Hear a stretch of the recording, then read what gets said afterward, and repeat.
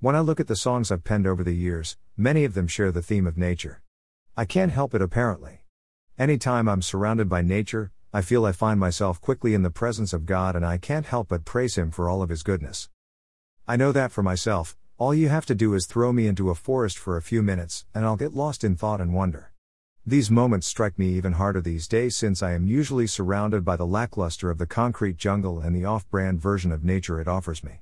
The most intimate time I get with God each week based on my surroundings is the early Sunday morning walk to church, while the birds and squirrels sing and chirp around me and the rest of the city sleeps.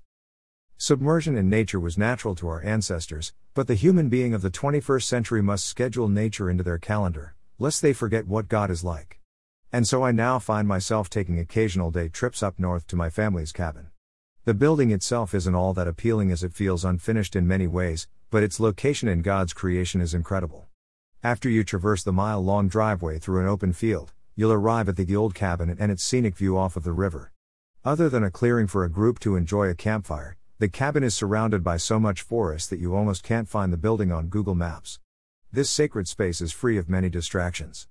Phones lose signal, and the cabin typically only has power at night when we turn the generator on. This fills me both with torture and serenity. I'm caught off guard by the beauty of nature there. One morning I woke up early and took a prayer walk through the property with the extended version of Jonathan David and Melissa Helser's worship song, Abba, as my soundtrack. I had forgotten that they had recorded a choir of birds and placed it in the track, and it accented my walk perfectly. After nearly 11.5 minutes, the song faded out and I was simply left with a chorus of birds. How long is this going to go on? I thought to myself.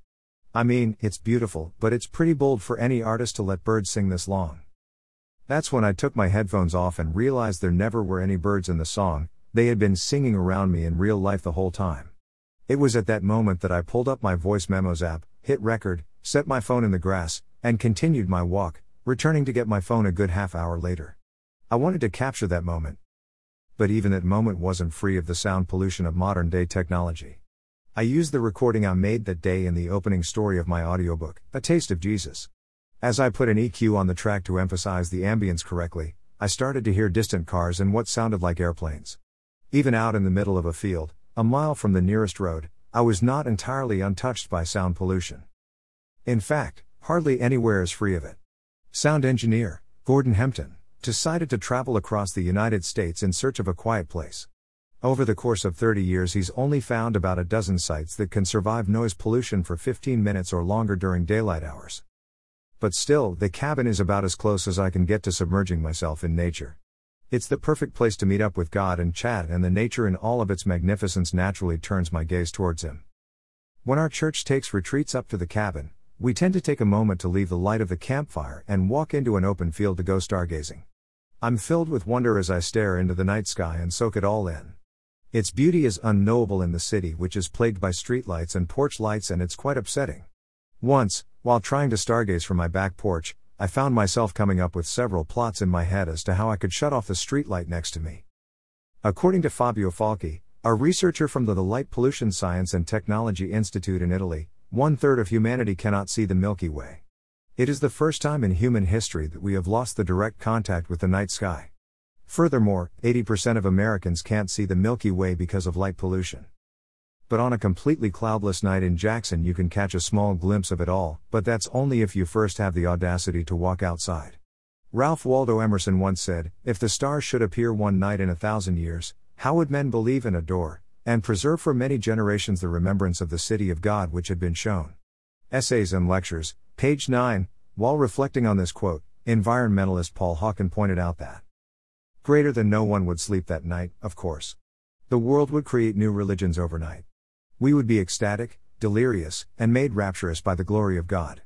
Instead, the stars come out every night and we watch television. Greater than Paul Hawken, commencement address at University of Portland on May 3, 2009. But during our church retreats we soak the sky in. Together we try to identify constellations, really only ever recognizing the Big and Little Dipper. We laugh as we try to remember if that reddish dot in the sky is actually Mars or not. We exchange theories, facts, and non-facts that we think we remember being taught about the stars and planets. We try to identify planes from satellites and satellites from the International Space Station.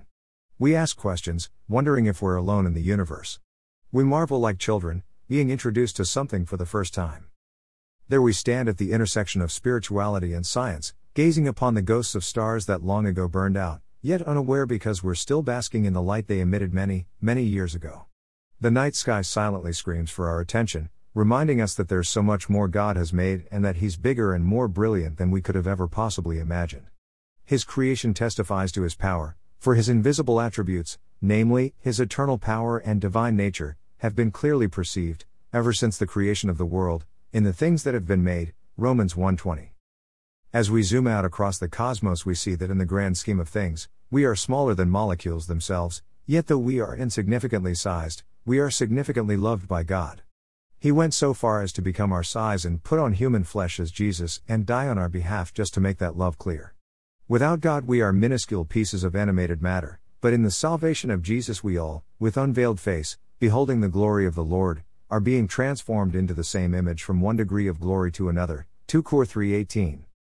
Our story began in a garden where God's presence was, so there's likely a little bit of a nature freak in all of us. The wonder that stargazing and nature submersion brings us is universal, and it often draws us towards God whether we recognize it or not. And sometimes that submersion brings us face to face with the Creator Himself. I think of astronaut Mike Massimino and his recounting of one of the times he stepped out into space. Greater than, and my thought looking down at the earth was, wow!